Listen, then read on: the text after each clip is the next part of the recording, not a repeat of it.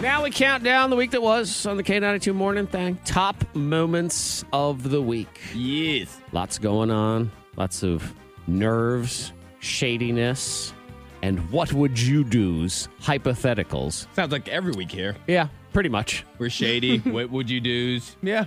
That's And us. these would be the three best of those things, Antoine. That's how we do this. Back on Monday in the hot seat, Antoine posed a hypothetical situation to me about a winning lottery ticket. Yes. And what would I do? And I had no doubts what I was doing.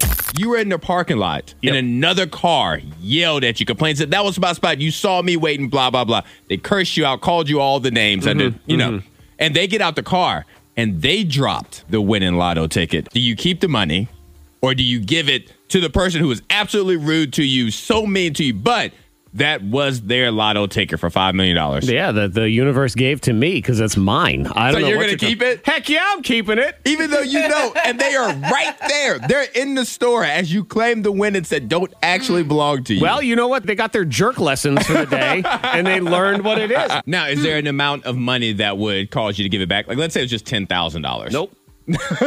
$20. Nope. All right. There we go. I don't At least care. you're consistent. A coupon appreciate for it. a free Snickers bar. It is now mine.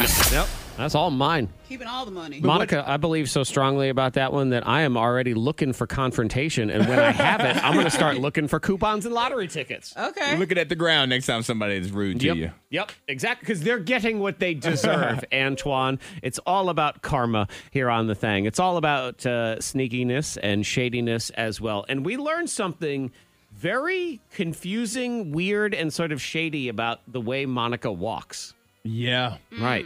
And I haven't seen her since, so I haven't been able to recreate this Right. moment. But even when we see her, we don't see her. I try to think about how does Monica walk. I think you have a sneaky walk, and here's why. It's because when I try to think about how you walk, I can't picture it. She's managed to figure out a way to, like, cloak herself. You know what? Yesterday, Monica came in the show, and I saw her at the door. Right now, my memory sees her at the door, and then it sees her at the chair. Yeah.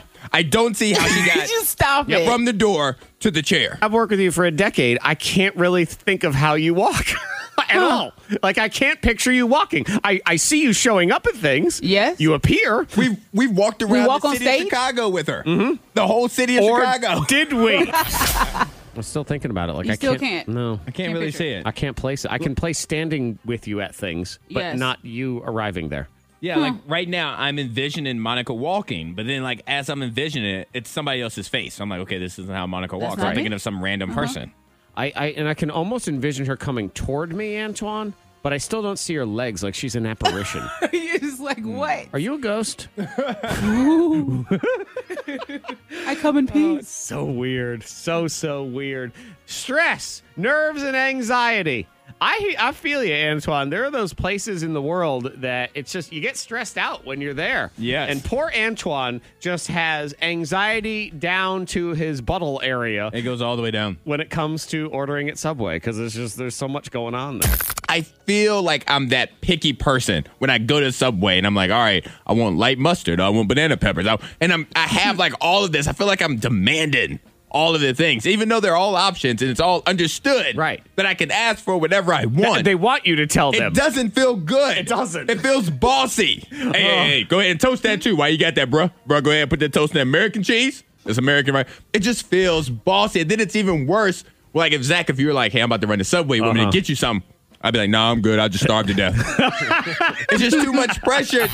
Very stressful. It is. You know, I get stressed out when it comes to ordering is if I go to some sort of international restaurant or stand that I've never been to before, because I'm just like, I don't know how your culture works. Yeah. I What am I supposed to do? How am I Wait. supposed to order? Do I put things on bread or is the bread near it? Like, Yes. I don't know. And food trucks is another one. If you've never been to a food truck, I'm like, I don't know the system here. Oh, yeah. Food Yeah. trucks, they're very stressful because it's a long line and the person in the truck, you know they're hot and they're just leaning out the window like, will you hurry up? Right. It is not comfortable And in the here. fast. I was like, what do you got? And they got codes for everything, so you don't really understand what's going on. It's very stressful.